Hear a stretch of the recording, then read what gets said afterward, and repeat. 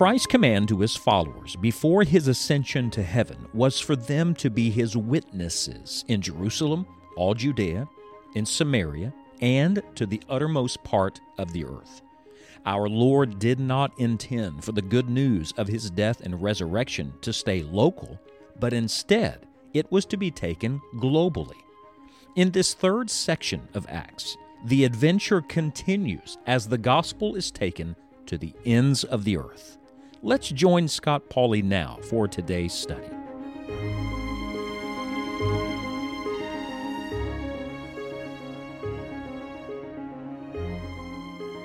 Are you a cheerful Christian?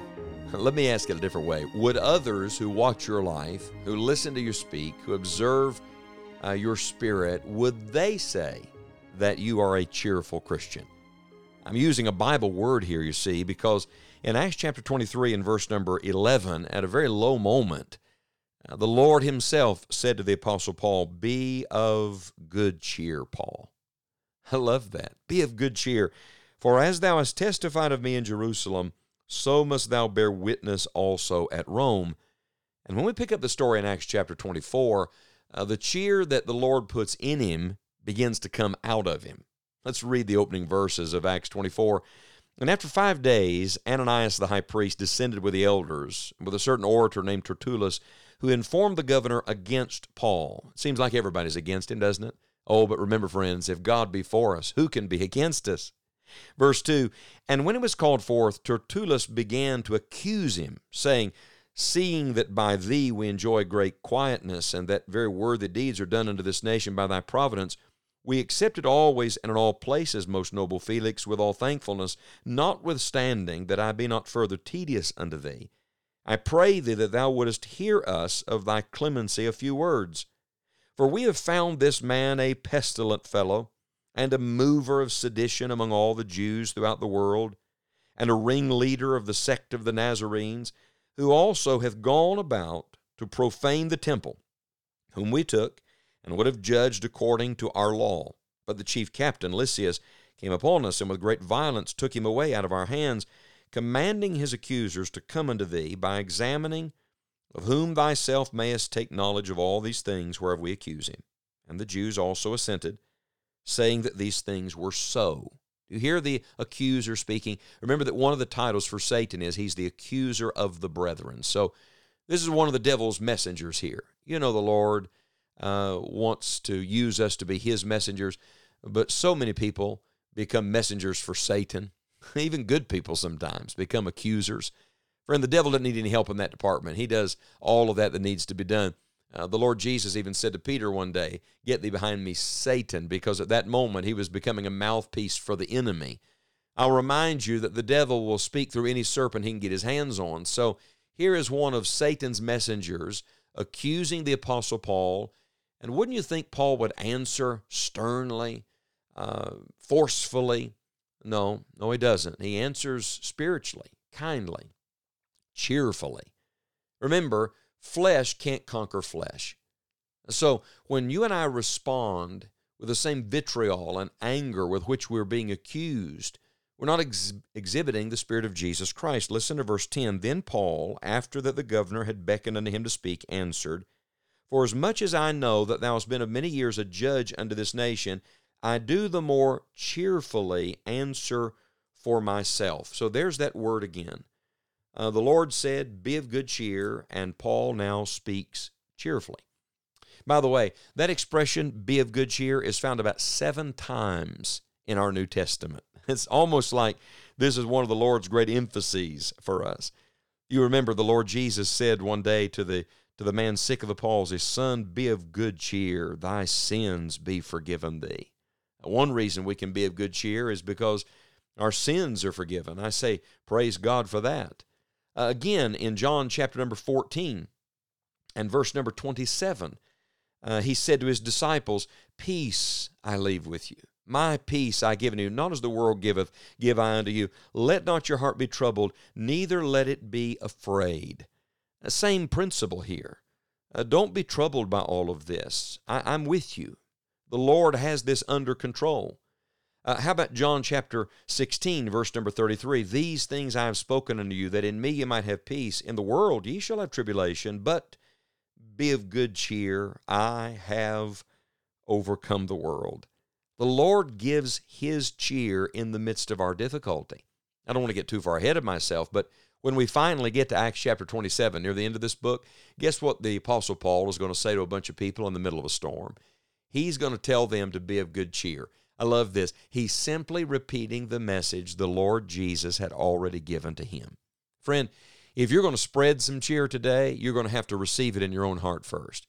You're going to have to find the secret to the Lord's joy if you're going to be a conduit of that joy in a very miserable world. So, how does that happen? Well, let me give you two observations and applications today, if I may. First of all, work to keep a cheerful heart. It doesn't begin on the outside. You don't paint on joy. You don't put it on in the morning, work it up. It doesn't come that way. No, the Lord has to put it inside of you. It's a heart matter. That's why we go back to Acts 23, verse number 11. The Bible says the Lord stood by him. Remember this in your heart. The Lord's with you. If this expression sounds familiar, it's because Paul used it in other places. Do you remember in one of his epistles, he talks about enemies coming against him and critics and cynics. And he said, nevertheless, the Lord stood with me and delivered me. The Lord is with you. The Lord is right by your side today. You are not alone in this. Take heart. Be of good cheer. Rejoice. You belong to Jesus, and He belongs to you. And not only was the Lord with him, but at the end of that verse, Acts 23, verse number 11, He said, as thou hast testified of me in Jerusalem, so must thou bear witness also at Rome. You not only have the Lord's presence, you have the Lord's purpose. Not only is He with you now, but He's taking you somewhere, and He's got some great plan in mind for you, so be of good cheer. First, keep a cheerful heart. Every morning, when you begin your day, get in the Word of God. Get in the place of prayer. Get in tune with heaven. Get your mind on spiritual things. Don't talk to everybody else till you've talked to God. Don't check all of your updates and emails and text messages and all of that before you get a word from the Lord. No, first, get your own heart happy in Jesus and keep a cheerful heart. And then secondly, not only should you keep a cheerful heart, you need to keep a cheerful testimony. And that's where we come back to Acts chapter 24, verse number 10, where he begins by saying, I do the more cheerfully answer for myself. Now, see, whatever's in your heart is going to come out your mouth. Out of the abundance of the heart, the mouth speaketh. Don't speak today out of anger. Don't speak today out of frustration. Remember, the Bible says, the wrath of man worketh not the righteousness of God. Instead, speak from your heart about what God is doing in your life. Cheerful Christians are marked by two things. First, they have a cheerful spirit, a cheerful heart themselves. They walk with the Lord. They enjoy the Lord. Look, when we say enjoy the journey, that doesn't mean you enjoy every circumstance.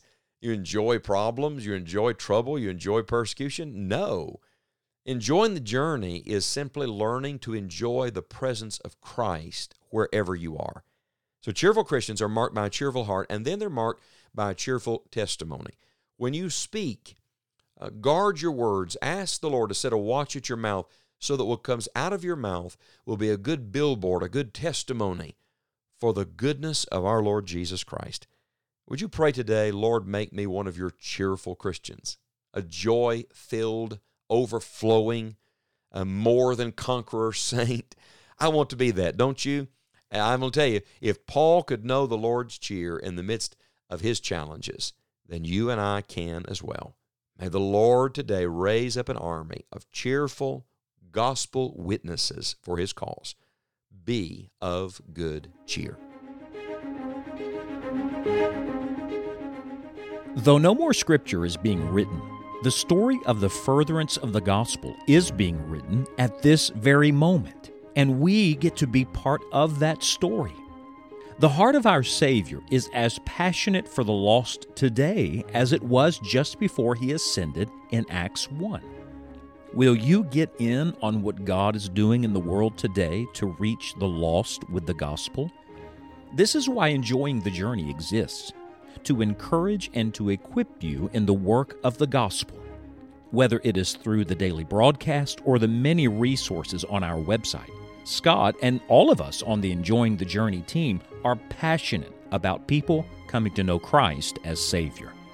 We pray that you truly will enjoy the journey, but we also pray that you will bring others with you on your journey of following Christ.